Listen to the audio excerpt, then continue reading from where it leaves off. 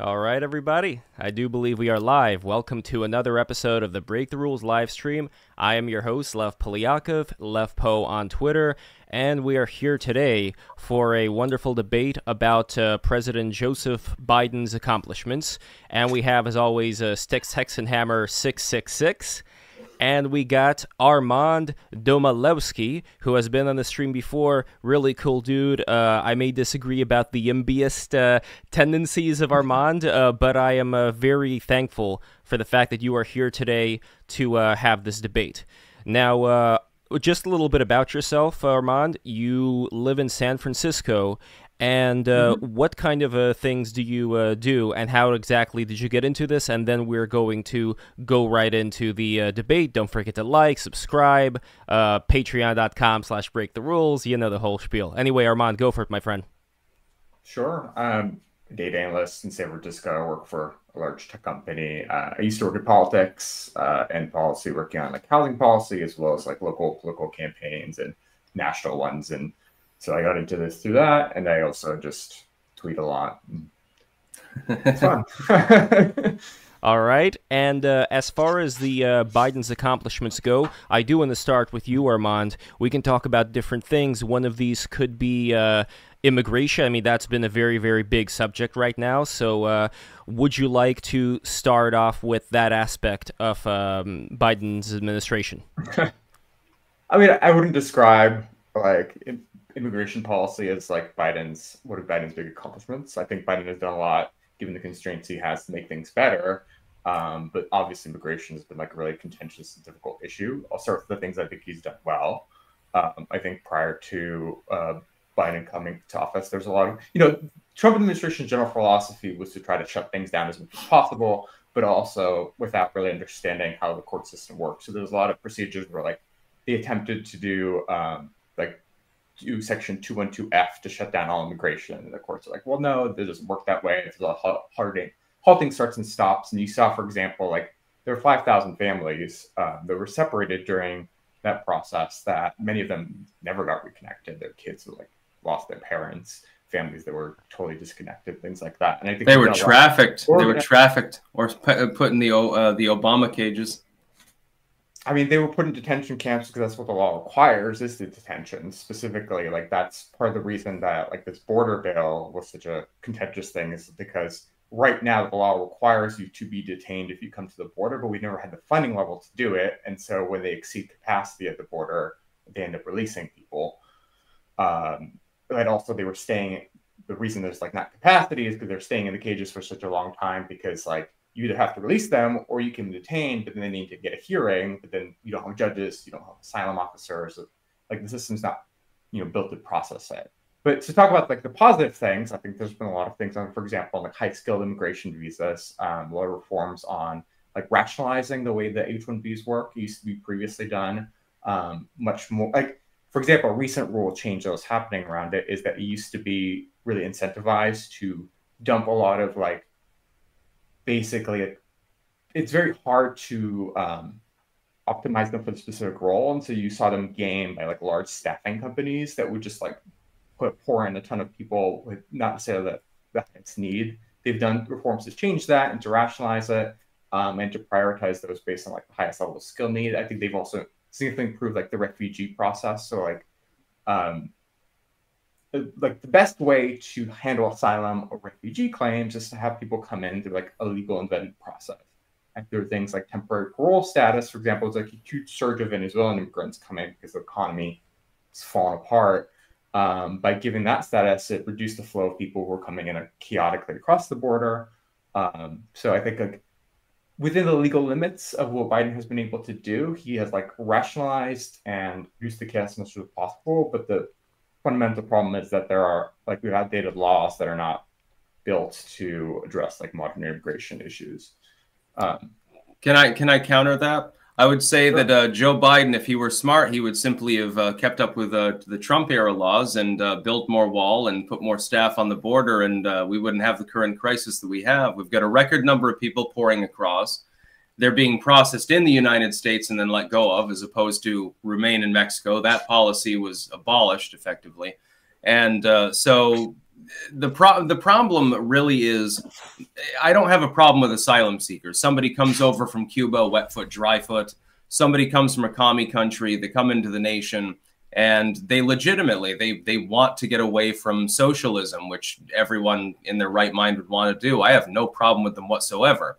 The problem is that a person can simply toss their passport into the Rio Grande, say, hey, I'm from Venezuela or some other place that a safe third country wouldn't apply to, and they can simply wander across the border. Now, once they're across, because there are so many people coming in, it's impossible to process them all. So what do? They detain a handful of these people. The rest are let go of. We had a report last year, and I don't know if you saw it. Up to a third of all of the unaccompanied minors coming across the border who are released to a guardian, they can't make contact with the so-called guardian within the United States. These people are being trafficked. It's not give us your huddled masses, you're tired and poor. It's basically, hey, give us your kids and we're going to Moloch them, basically. They're being trafficked at the moment. They're in sweatshops or they're being prostituted or something like that. And I think it's sick. I don't think that it's merciful or kind. And I think that Biden has completely failed on the issue. And by the way, a supermajority of Americans feel the same. Armand, do you agree with Styx as far as Biden should have kept the Trump policies? Well, I think the mistake around that is that, like, for example, Remain Mexico, one, it was never really fully implemented because Mexico only agreed to like a specific type set of immigrants that would qualify for it. So they're like, if you come from these countries and meet these criteria, we'll do Remain in Mexico. But then they don't, like, that program was already falling apart because it was exceeding Mexico's capacity. The pandemic then happened, which is like ultimately was shut down. A lot of people point to like, oh, immigration went down. It's like that is what caused like the big drop. And now they're trying to, as part of negotiation, potentially start Remain Mexico. But the issue is that Mexico has like pretty high conditions for it. Like Mexico doesn't want like to do Remain Mexico policy because it means that a ton of people stay there for a very long time. And so like their demands right now are provide 10 million, provide citizenship status or a path to citizenship for 10 million documented immigrants, restore, like, end the Cuban embargo and the Venezuelan embargo, and like send Mexico and Latin America billions and billions of dollars, which like some of those things, like I think the Cuban embargo is stupid, we should remove it anyway. But those are things usually the people who support Remain in Mexico don't support those things. You can't just like force Mexico to do Remain in Mexico. As far as the like staffing stuff, like, yeah, I totally agree. Like we need a lot more folks, especially like asylum officers and immigration judges, because like really the big problem is that we have these rules. Like the theoretical idea of this is supposed to be like a big war happens and a bunch of people come across and they get an asylum hearing and then a judge processes them and so on. But that's supposed to take months, but ends up happening years. And then you either have a situation where there's like these massive camps across the border that people stay in for a long time, then even that gets overextended, or you have people in the country. And the truth is that the majority of people do end up attending their asylum hearings for the simple fact that like they don't want to get deported and having. Yeah, but under the latest bill, I guess the Secretary of State can arbitrarily decide that a person is eligible for asylum anyway. What I'm wondering is, though, how is this a Biden accomplishment? Because that's sort of the parameter of our debate is Biden's accomplishments, right? We're talking about the border at the moment. If you're saying that the whole situation is messy as hell, then how is that a Biden accomplishment? I just don't understand. I think Lev. Yeah, we can move on to other. We can move on to other points. I think it's a. Given the parameters we have, he has stemmed the bleeding as much as he can. But I disagree completely. Yeah. All right, we can move on. We can move on to other points later. We could go back to this one if there is time. So, reading over here from Armand, Joe Biden's top 5 accomplishments. Number 1. Passage of the American Rescue Plan, which supercharged growth and led to record low unemployment. Armand, any comments on that? And then we're going to go to Styx. Also, I graduated college around 2013, and I actually entered college in 2008 during the Great Financial Crisis. And so I have like one of my strongest memories really that shaped the way I see the world and politics is the experience of like my family almost losing everything. horrible unemployment, years and years of grind. Like even by 2013, like getting a job took forever. I was like living in my car. It was awful. And unemployment stayed above like 9-10% for a very long time. And it really took almost like a decade to recover. Then we had the pandemic, and I was terrified because like unemployment was like skyrocketing even more than what we saw during the great financial crisis. And all I could see was another 10 years of struggling to get jobs, struggling to get higher wages. But we learned the lessons from that. Both first, like under Trump with the CARES Act, and then like the American Rescue Plan, where we said last time we were so worried about spending too much money, but we didn't spend enough, and unemployment was in the toilet for a very long time. This time we understood that it was better to take the risk on the higher end, and we were able to restore, like, go back to the pre-pandemic growth trajectory way faster. And in fact, we are still far above our peers, like in the entire world. If you look at like unemployment rate, wage growth, like economic performance for the United States versus like the UK in particular, but Germany, Japan, like all our peer countries were like kicking their ass. And we've also seen is that this has particularly been helpful for like working class folks. And so like the fastest wage growth that's happened in real terms, like that's after you take into account inflation, for people at the bottom 25%. People who were screwed for a really long time, they're actually are like more so than people like me who are like, I'm very fortunate, like I make a good tech income and all of that, but like relatively speaking, those folks have been seeing like the biggest gains, and that's something I think is a huge accomplishment. Styx. I would definitely love to respond to that. First and foremost, yes, unemployment is low. It was already dropping like a rock when Trump left office. It had already dropped considerably, and he didn't need anything in particular to cause that to happen. That was because furloughed workers simply came back on the job. It was a temporary loss due to the stupidity of lockdownerism, which was largely state level, by the way. Biden has not done anything to move that trajectory whatsoever. He's spent a lot of funny money. The problem is that a lot of the job creation we're seeing now is people taking out second jobs. And I'm thinking to myself, if I were like working class, before Biden inflation, okay, maybe I'm making ends meet. Now all of a sudden everything's twice as expensive. Well, shit, what do I have to do? You've got two choices. You can take out credit card debt, which a lot of people are, and there's a debt bubble that's actually looming because of Biden's inflationary policies, or you can get a second job, a side hustle, something part-time. I would note that a lot of the new job creation is part-time jobs. In fact, it's virtually all of it. That's number one. Number two, to say that the Biden's rescue plan actually helped anything is sort of like saying that the infrastructure plan did. We're talking about Biden's accomplishments. The problem is that when you look at accomplishments in a political sense, they can be either nonpartisan or partisan. So you would have something that the vast bulk of the majority of the population supports.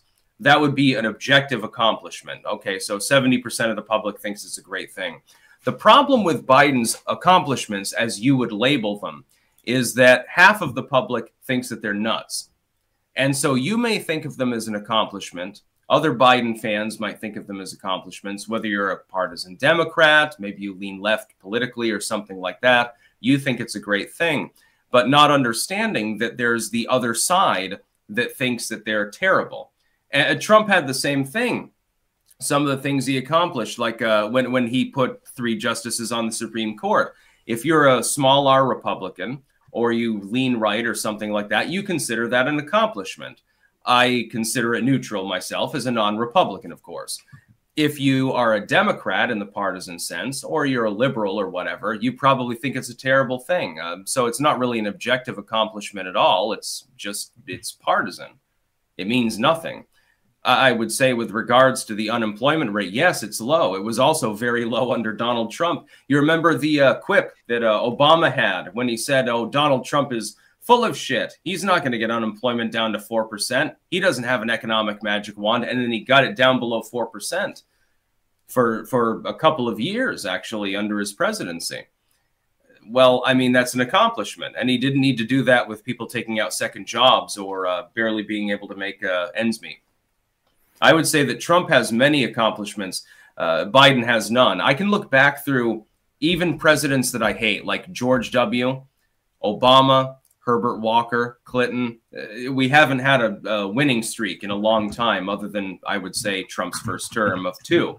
I can look back and I can find some redeeming qualities to them, which are nonpartisan. Obama, he stood out of the way of an energy boom. He normalized relations with Cuba. I give him credit for those. George W., great diplomacy with Africa, forestalling what's happening now with China, trying to colonize the eastern side of that continent. On that, he was a masterstroke of genius. Herbert Walker was occasionally humorous, et cetera, et cetera. I can't find a single thing that Joe Biden has done, though, that would be conceived of as an accomplishment except in a partisan context. That is, you already tend to support liberal policies and or the Democratic Party, and so you label it to be an accomplishment. Now, quick aside, from what I was reading, the annual weekly earnings for private sector employees in nominal dollars went from, in 2016, $878, 2020 it was $975, and 2024 it's $1,178. So as far as jobs like that, though, like what would you say is no more Trump's doing, and now it's already in Biden's court as far as the kind of changes we've seen with the economy? So, Styx, which one of us are you asking? I'm asking you, Styx, and then I want to go to Armand. I would say that nothing that's happening right now has anything to do with Donald Trump. He hasn't been in office in over 3 years, so. Okay, so Armand, yeah, let me know what you think of what Styx said. Sure. I mean, a couple of things. So first of all, when Trump left office, unemployment was 6.7%. And I think, what I do give Trump credit for is he did sign the CARES Act under his administration. And that is when unemployment started to fall. We had the stimulus checks go out. We had sort of very aggressive unemployment insurance that was larger than historically done. A lot of important investments done in the economy. And that's what, like, when unemployment, it wasn't just like a furloughing thing of people returning to work because of health stuff. It was also, we did basic macroeconomics of, like, when there's low demand, like when there's an economic shock, whether it's a financial crisis or in this case, a pandemic, it might be caused by an external force, but the way an economy can recover is by having the government inject more money back in. That is how we got out of the, that recession. That's why we stayed in the great financial crisis for so long, is because we didn't do it. And the comparison you can see, you say, okay, well, what had happened anyway is, like, we do have a natural experiment because the United States did way more of this than Canada, Germany, Japan, the UK. And what we see is that we have the best economic performance of any of those countries. And can I just interject one thing? It sounds like you're giving Donald Trump credit, actually, for the American Rescue Plan for absorbing the unemployment. The CARES Act happened under Trump. The American Rescue Plan happened under Biden. Both of them were good. But it's so you're giving Trump credit because that absorbed a lot more employment. I think he deserves credit for. I think he deserves credit for signing that at the time, and I think Biden deserves credit for signing the American Rescue Plan. Well, to be clear, Styx, why are you not giving credit to Biden for the American Rescue Plan? I don't think that either of them had any measurable impact at the time. I think that the jobs portion of Trump's bill kept the economy afloat during a period where it shouldn't have needed to be kept afloat, and I opposed the lockdownerism at that time and actually criticized Trump for his role in that, although it was mainly gubernatorial in nature. The states were the ones that were locking down. It wasn't at the federal level other than the travel ban. I'm just wondering, by God, I'm trying to wonder exactly what I'm supposed to give Biden credit for, actually. Well, I want to also point out something. You said that there's, like, record number of people holding multiple jobs. That's actually not true. Like, the percentage of people. No, I didn't say that. I didn't say that. I said that a large proportion of the new jobs being created, when you see the jobs data, oh, we created 300,000 jobs this month or something. A large number of those are part-time positions, and they're from people that already have jobs. And we know this because we can look at the unemployment statistic. Right.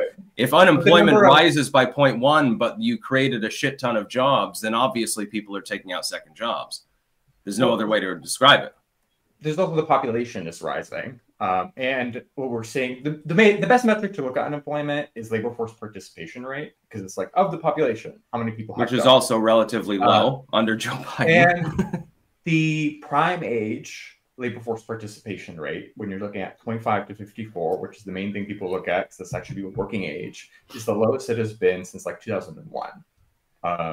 It is very, very low. We did see during the pandemic a lot of seniors left the workforce and retired, and a lot of those folks haven't come back, although some have. That's true. But like in terms of people 25 to 54, like the percentage of those people who have jobs and full-time jobs, not part-time jobs, is very, very high.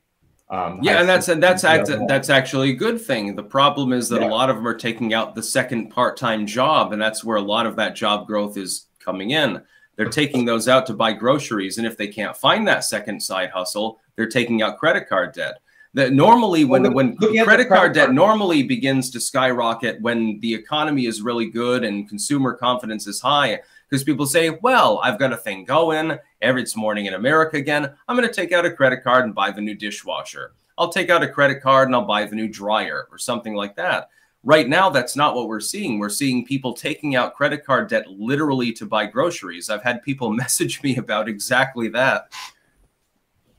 I mean, that is definitely happening. Well, you have to, as always, I don't. How's that a Biden accomplishment? Well, I don't want to pretend here and say that people aren't struggling. Of course, people are struggling. There you go. I never want to dismiss or diminish anybody. What we're talking about is like, what has a person done as president to make things better rather than worse? If you're measured for... Well, then name something. So far, I haven't heard anything. If your measure for a good president is that nobody has ever struggled ever, then no president has ever been... No. That's perfectly fine. Some people always struggle. I already have. But when everyone is struggling, like under Joe Biden, I would say that's an unqualified failure. The amount of people are making, like in real terms, like when you're talking about extra wages, taking into account inflation, real wage growth has been grown faster than it has been in decades. I'm glad that people that make $500,000 a year are doing so well. Why I said earlier that actually the incomes are rising fastest for the people in the bottom 25%. You're actually saying that like lower class. It's wonderful that the poor are a little bit less poor. Are making more. It's not just the poor, it's the working class, the middle class. Like those folks are making more money now than they have been. No, they're not. When you're taking into account higher no, they're not. Prices. Wait. No, they're not. How do we find that out? Armand, you're saying one thing, Styx, you're saying another. Armand, where are you getting your data from? And Post Styx, the goddamn stats, dude. Sure. All right, and while Armand is posting it, I want to remind everybody, make sure to like, subscribe, and so on and so forth. And I do want to move on to the next one while these stats are being found over here. And maybe we can even start with Styx's first and get your opinion on this. Passage of the IRA, which is the biggest climate bill in U.S. history and has already led to an explosion in clean energy manufacturing. So, Armand, right now you're looking at the statistics for the employment. Styx, I don't know if you want to comment on the IRA. With regards to green energy, that's basically just a bunch of cash to China. All that means is that we get more Chinese lithium. We lease out more land that could be fallow. You could grow trees there and stuff for solar farms for the Chinese to develop when you could be putting it up on the sides of buildings. I support solar energy development. I think it's a great idea. I just think that it should be on existing structures. And I don't know why we're investing in solar fields when we could do that. Invest in individuals and communities. That's perfectly fine. I don't see it as a win to gobble up 1 million acres of land, which would have, turtles on it or something like that, like at the Bundy Ranch that they tried to confiscate there. And then the Bundys stood against them and got found not guilty of all crimes. What did they do with that? The environmental court came in and said that there was an endangered tortoise that was living there. And then afterwards, they turned it into a Chinese solar farm, actually. So, Armand, we can circle back Jen Psaki style to these stats when you're looking them up. Don't you be circling back, Lev. God damn. But I do want to move on to the climate question right now. So, would you have any response to what Styx just said? Sure. Yes. I think it's a basic misunderstanding of how the IRA works. If anything, actually, one of the reasons like Joe Manchin, who's like not a lover of clean energy by any means, like a big advocate for it, is because he understood that in order to compete with China, the United States needs to take a leadership role in building clean energy. The IRA specifically has tons of requirements that say that you have to use like resources and inputs and investments made in the United States. There's a reason, for example, why we had 27% increase under Biden of manufacturing spending, which is something that Trump kept saying he was going to do. It didn't happen. The reason it's happening in the United States now is because of the IRA. You're seeing, for example, like Japan, there's this controversy because Japan's trying to buy U.S. steel. It's like, why are they buying U.S. steel? Because the only reason they'd be eligible for those tax credits is if they're is made by American workers, made in the United States. They're bringing in tons and tons of investment for it. We've seen battery factories going up around the United States. We've seen, for example, in California, there's a recent discovery of like a huge lithium deposit. The only reason that was Idaho, I believe, actually. Though there was one in the Idaho too, but there's also one in this Salton Sea in California or something like that. That's good. And there's like one that processing plant they're setting up in like the Nevada border. It's specifically because the IRA has like percentage, like first year like 25%, then goes up to 50%, but it's like requirements for sourcing based in the United States, and it's bringing back a lot of manufacturing that was previously overseas in the United States. And the truth is, like, the rest, China's already producing tons and tons of solar panels. Africa's buying it. Europe is buying it. Like, we can either sit back and pretend like the clean energy revolution is not happening, or we can try to compete and be a leader in it. And that's what the IRA's done. In terms of land use, yeah, I think like one of the downsides of solar energy is that it does require a lot more land. However, it is largely not being like, if anything, I would say, frankly, like one thing that's getting in the way of the clean energy sort of like revolution is that we have very onerous rules and environmental rules around building and approving it that take forever. One of the good things of that is that it's like primarily, you know, former industrial land or like agricultural land that wasn't being used for a long time. It's not like natural environments or anything like that, because there's very robust legal infrastructure around that. And it's a little weird, I guess. It's like contradictory because you're like, I think it's bad to protect the turtles, but also it's bad to use this land for solar. It's like, I'm a little lost as to. No, I just think that it should be built on existing structures. By the way, I looked through this link that you posted from Marketplace. And what I would say in response is, yes, people making a very small amount of money, if their wages increase by a larger percentile, yes, they're going to see the largest growth based on their initial wage. That doesn't have anything to do with purchasing power.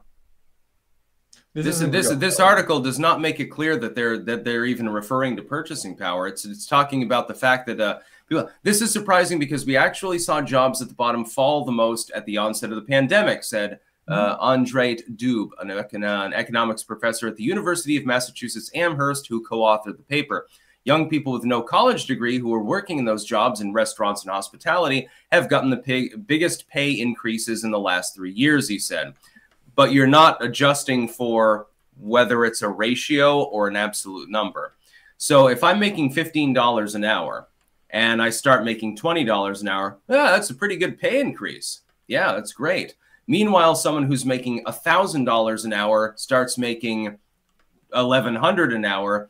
Adjusted, if you're looking at the ratio, they got less of a pay increase. This does not even fix for whether it's a rational number or not. It's completely useless. Man, what you're talking about is the people at the bottom who already were making almost nothing, not even starvation wages, had the largest pay increase, but it doesn't even talk about whether it's an absolute number or not.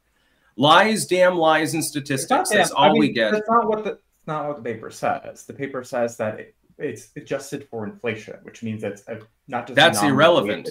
No, that part is irrelevant. It means they're making more money than they were before, and they're making it faster rates than they were before. Like I would seriously question whether that's a peer-reviewed paper.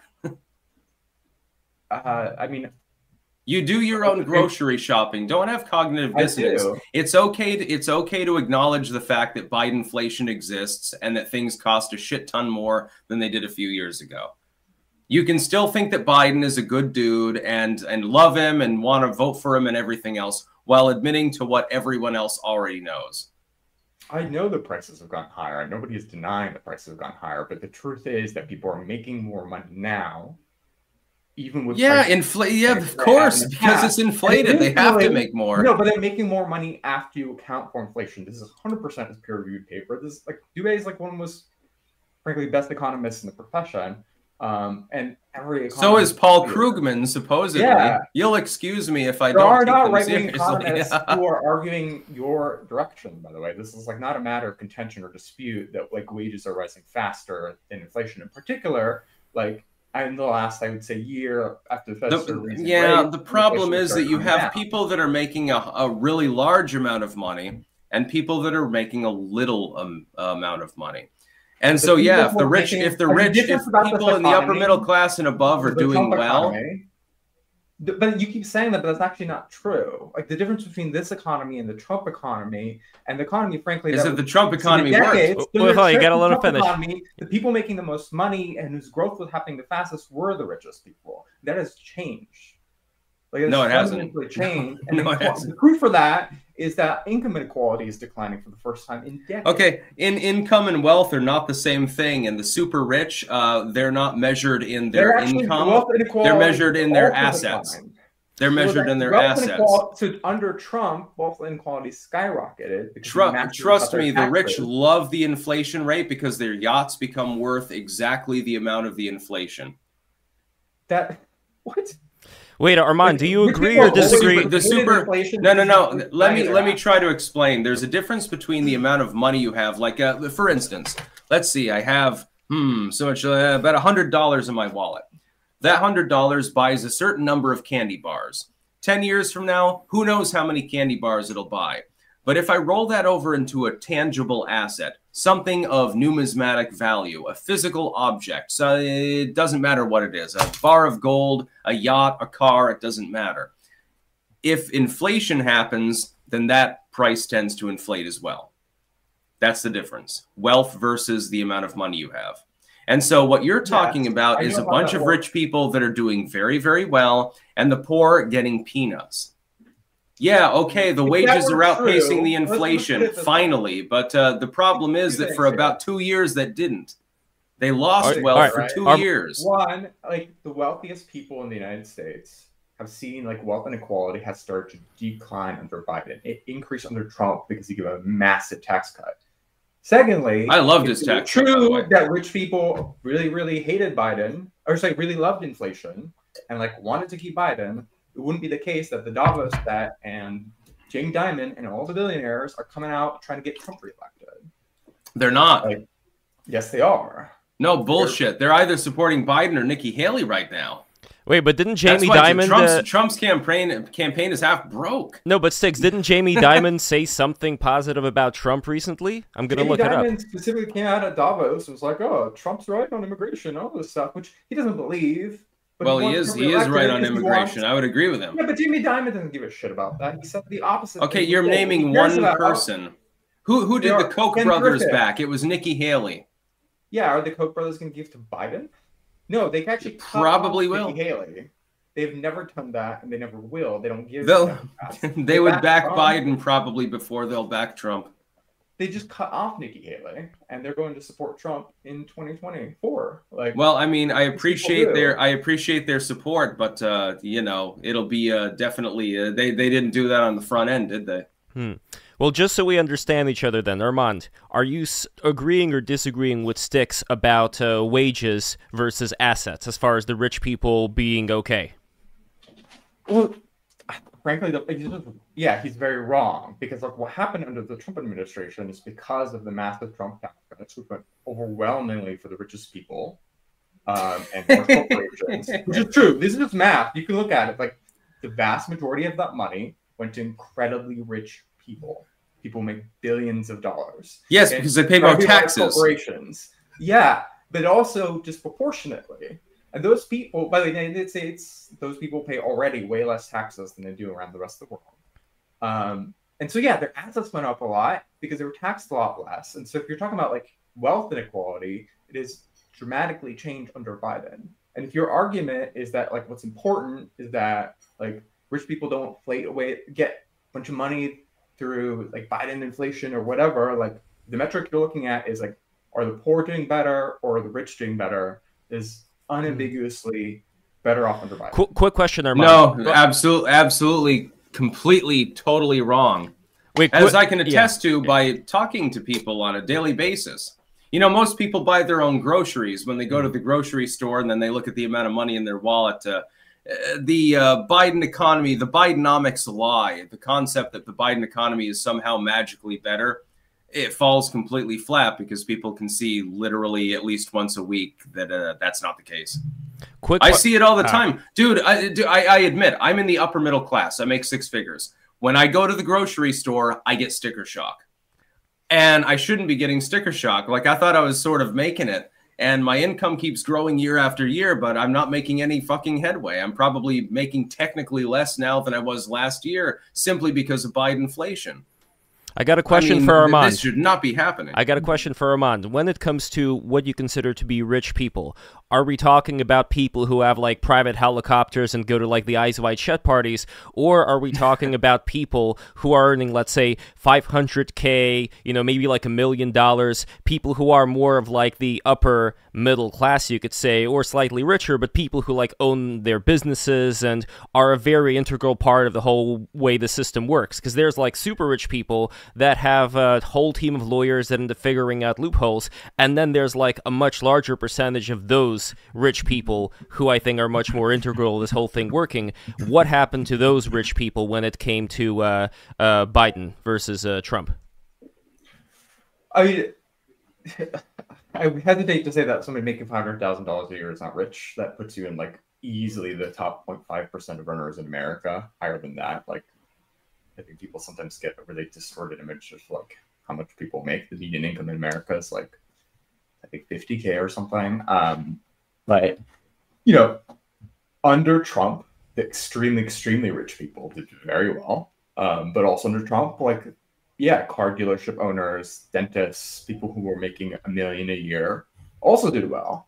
And so did everyone else. Who did really poorly are the working folks, like whose wages were not keeping up, like who are now getting high. They are more than working. They are making more money. They are like not dying from a pandemic. Their jobs are more likely to be getting ready for the jobs of the future of like cleaner energy that's not going to kill them or poison them. Like across all those spectrums, like their lives are better. And you can keep denying and keep lying about it, but it's not true. Like about 1 million people died under like Trump's mismanagement during the pandemic. More people have died under Joe Biden, by the way. It's just that they don't have a news ticker about it anymore. But if he surpassed that total long ago. But if we're talking about those rich people, the ones who don't have the helicopters, how are they faring in general in the current Biden administration as opposed to the Trump administration as far as taxes go? They're doing fine because they're wealthy. So, but for those of us that are not at least working rich, you know, things were definitely better under Donald Trump. Absolutely, unequivocally. And I speak for like 99% of the population when I say that things were better under Trump economically. If you spoke, but what I'm wondering, population, like this wouldn't be a debate, right? Like there wouldn't be. Well, there is no debate because there's no Biden accomplishments to debate. This is for entertainment. What I'm wondering is that this debate was supposed to be about Biden's accomplishments. Mm-hmm. Can you list one? Because so far they're all partisan. You're talking about the economy and to put food on the table, get people into jobs, get more access to healthcare. No. I agree with you. That's why I'm going to vote for Trump. I agree with you. That's why I'm going to vote for Trump. One thing, for example, that Donald Trump is explicitly already trying to do is his staffers are working on policies to reduce Medicaid access. They want to specifically the use Trump project every 4 goddamn years. Medicaid. It's on the. Like their proposals, they're not hiding it. Every 4 years, Medicaid. Dude, I am. Can I please, just a second? Okay. You keep cutting me out. Okay. Part of what happened in the American Rescue Plan that I didn't even get to was the passage of enhanced subsidies for Obamacare, and what ended up happening through that is a huge reduction in the amount of people who are uninsured. So it actually went from at the beginning of the Biden administration around like 8 or 9%, which has hovered since like the Biden administration. Now it's down to like 6 or 7%. That is millions of people who didn't have healthcare access before, who now do have healthcare access. And Project 2025, which is again Trump's explicit public plan, his staff, his people are like, here's what we want to do, here's what we're going to do. For Medicaid, they have plans explicitly that would reduce access for millions of people and keep millions of people off those rolls. Like, it's not scaremongering, it's like, I'm quoting them. What I would say is, I would say that literally every 4 years, that becomes an issue. They're going to take your Medicare, they're going to take your Social Security. We've heard it before. All of it is nothing but bluster. It's nothing but nonsense. To do it when he was president last time. Remember the famous McCain like vote down with the thumb? Like they tried to pass a law that would massively cut Medicaid. It would massively kick people off insurance rolls, and it failed. But there was like a very public big attempt to do it, like to the point where like that was McCain. Donald Trump is not coming for your grandparents' Medicaid. Don't worry about that. Did it. Well, no, Styx, to be fair, what Armand is talking about, is that not legit? That he tried doing it once?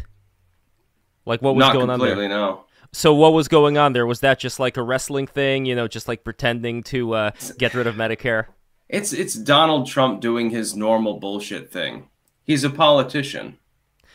So what you're saying is that it was just a way to wrestle with Congress to, I know I keep using wrestling references here, but you know what I mean. It was like a way for him to say something outrageous so that Congress would then like do something maybe less outrageous than that. So he just like he did the same on the ACA. Yeah, they tried to repeal it. There was a bill. There was like an actual bill. And did it get repealed? And did it get repealed despite the fact that they had the votes?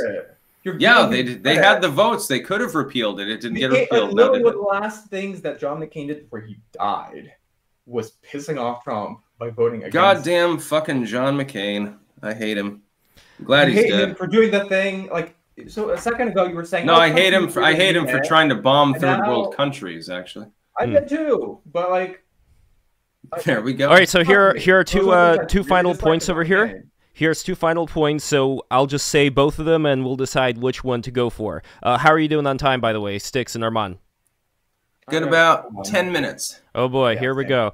Okay, so... I want to talk about Afghanistan. I saw the Afghanistan withdrawal explicitly mentioned. Yes, so there's a... Okay, so number 4, the appointment of strong NLRB members protecting unions and boosting wages, and number 5, ending the war in Afghanistan. So with regards to unions, that's just going to be totally partisan because I think unions are fine, but they should be voluntary. I don't have a problem with them.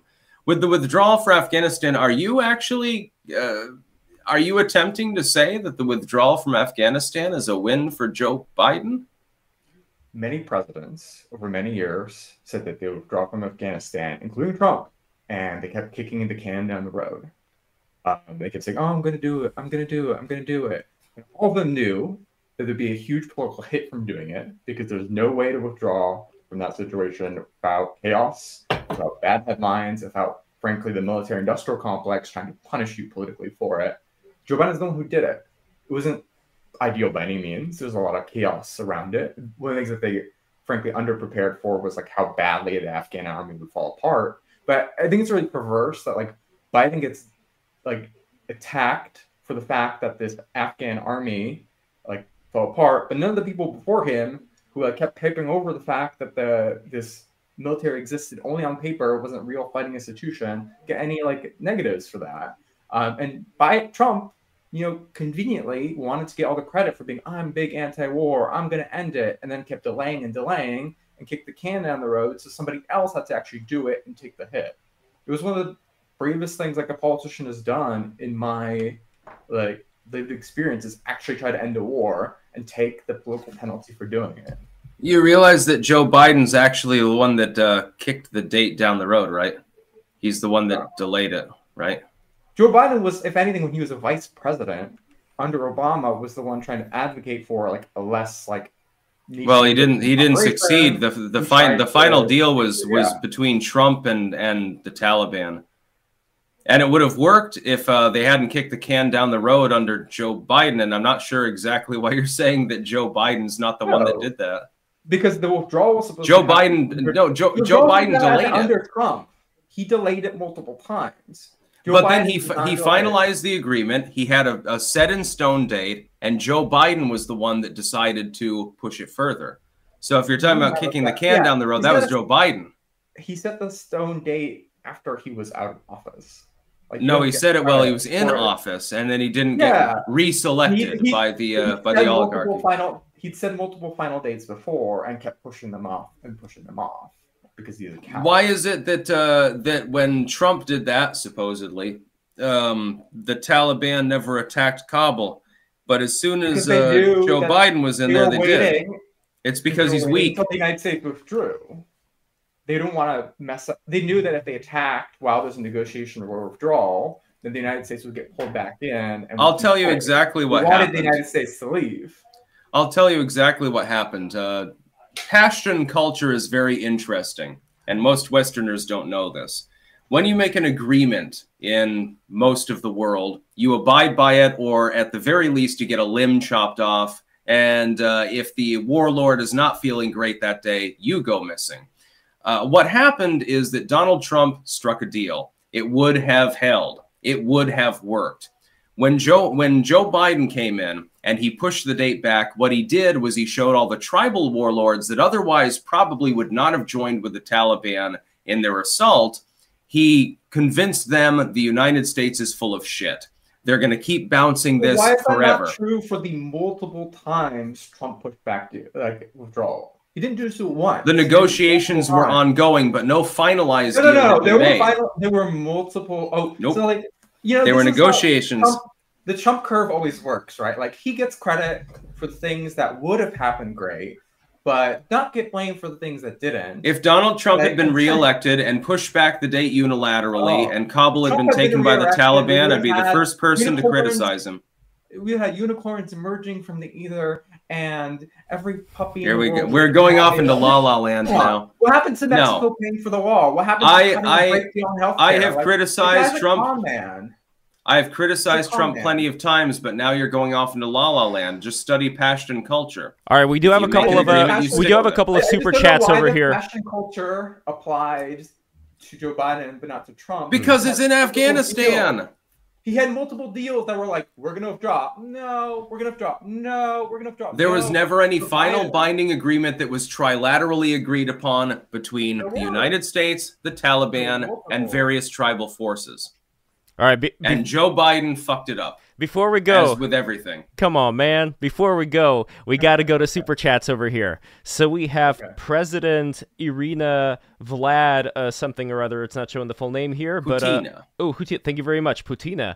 Under Obama, I was paying $4 a gallon while making maybe $30K a year. Under Trump, I was paying less than $2 a gallon while making $90K a year. Under Biden, I'm paying $3 to $4 a gallon while making the same $90K a year. Any comments, guys?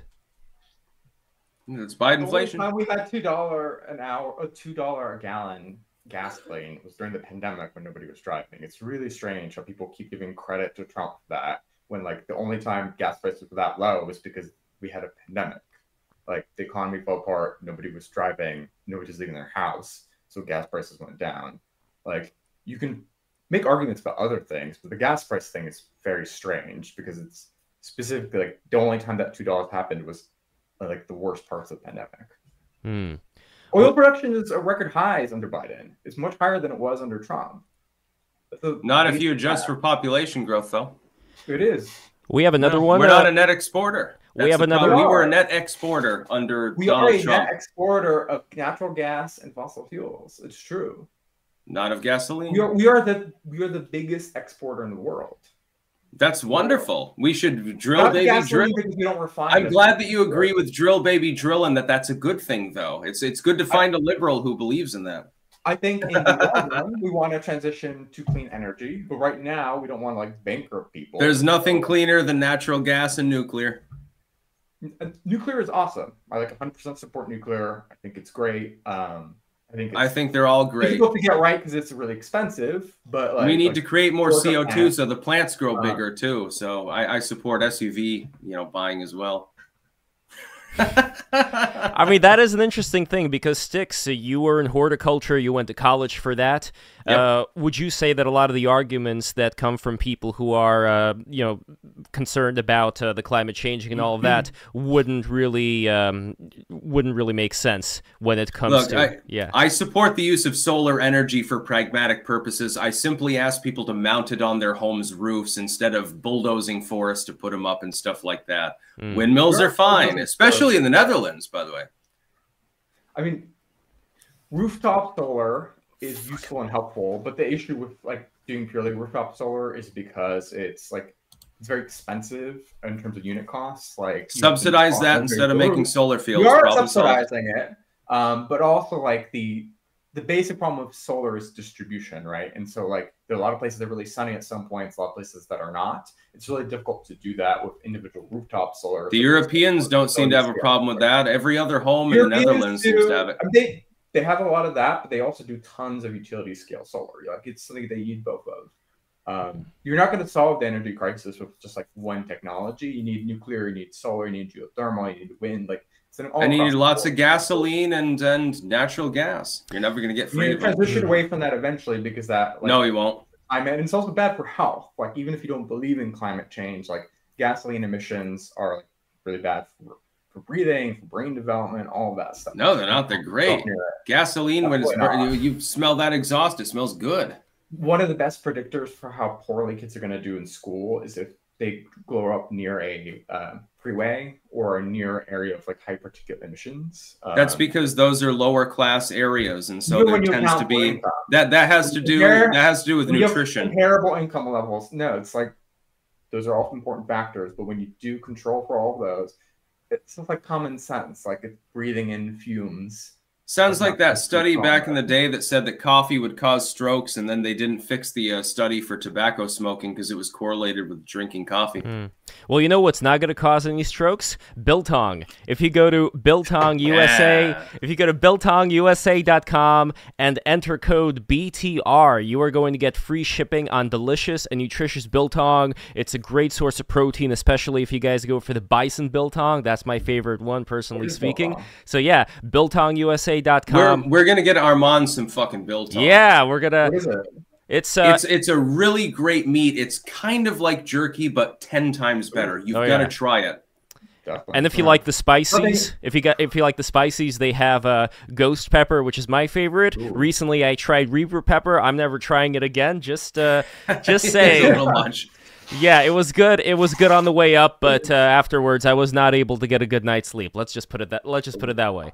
But anyway, we gotta finish up with these super chats, people. So here we go. Okay. Cindy Derelict 1999. Styx is slaying this. Polite clanker. Clank, clank, clank, clank, clank, clank, clank. Armed with a ton of spoons, by the way. Can we say the quiet part out loud? Psst. Biden isn't the one making decisions. He's just the corpse sitting on the White House Obama's third term.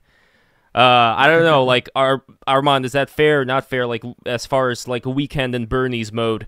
I think if the Biden people were running the campaign, if the Obama people were running the campaign, it would be doing well. Frankly. Like, they had better. We agree. Biden on policy more, but I think Obama had better political instincts. Interesting. So, one last one over here from Putina. Stop lying. There's a difference between withdrawing on a plan and delaying for months before pulling out to leave hundreds of people and billions of equipment purely for September 11th PR stunt. Any thoughts? True. I don't think that one thing that was a mistake is we underestimated how badly like the Afghan army would fall apart. And so we didn't pull everything out because the idea was they're supposed to still defend themselves. They didn't. And so more equipment ended up falling in the wrong hands than we wanted, which was a mistake.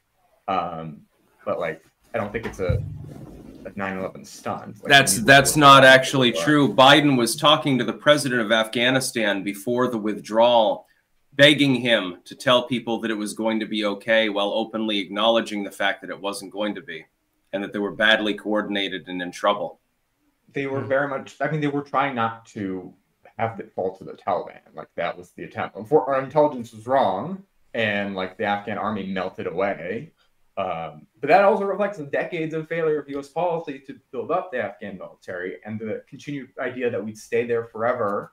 And so, oh no, we needed to withdraw, and it probably would have fallen eventually anyway. It shouldn't have been so catastrophic. We could have at least gotten our shit out. All right, 2 final super chats. Please send no more super chats. This is it. This is the end over here. Yeah. First one over here from Dr. Pib. 989. Trump's plan kept us in Bagram. Thanks to Biden, do you know who is in Bagram now? The Chinese military, and that makes it impossible to go back in. Any thoughts on that before final one here from Uncle Sam? I mean, I don't want to go back in, so. All right, that's what he said. Uncle Sam, 999. Easy equation. If gas doubled, but your wage salary hasn't, then you are in the red. Apply that to all goods. Gas here, 125. Week of Biden's inauguration, 289. Today when I filled up.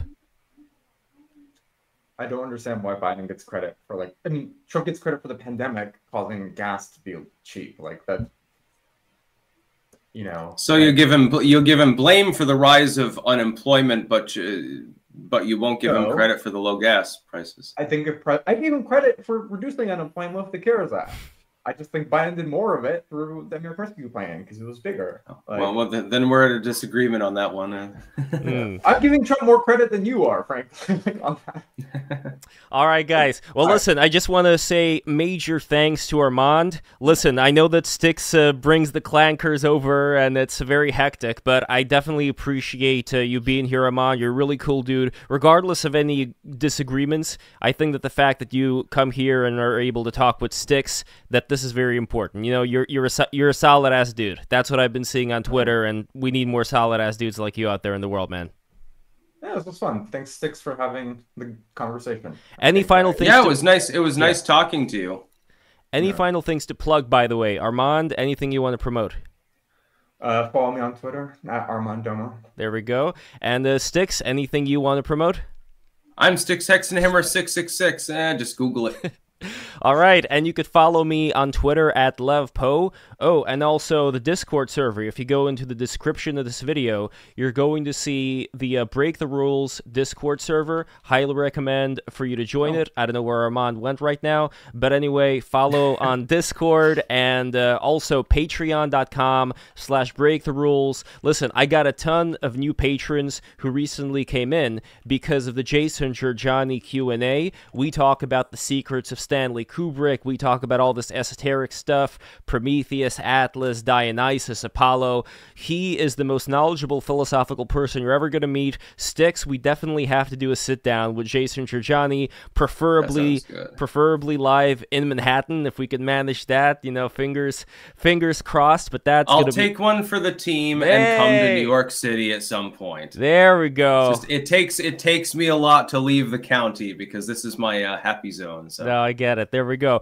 We're doing it, everybody. So patreon.com/breaktherules. I send a link in the chat. It's in the description. Become a patron today. You are not going to regret it.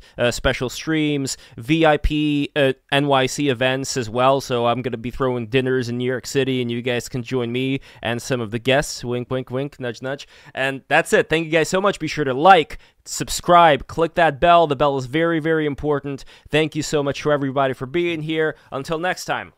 Good night, everybody. I'm not a crook.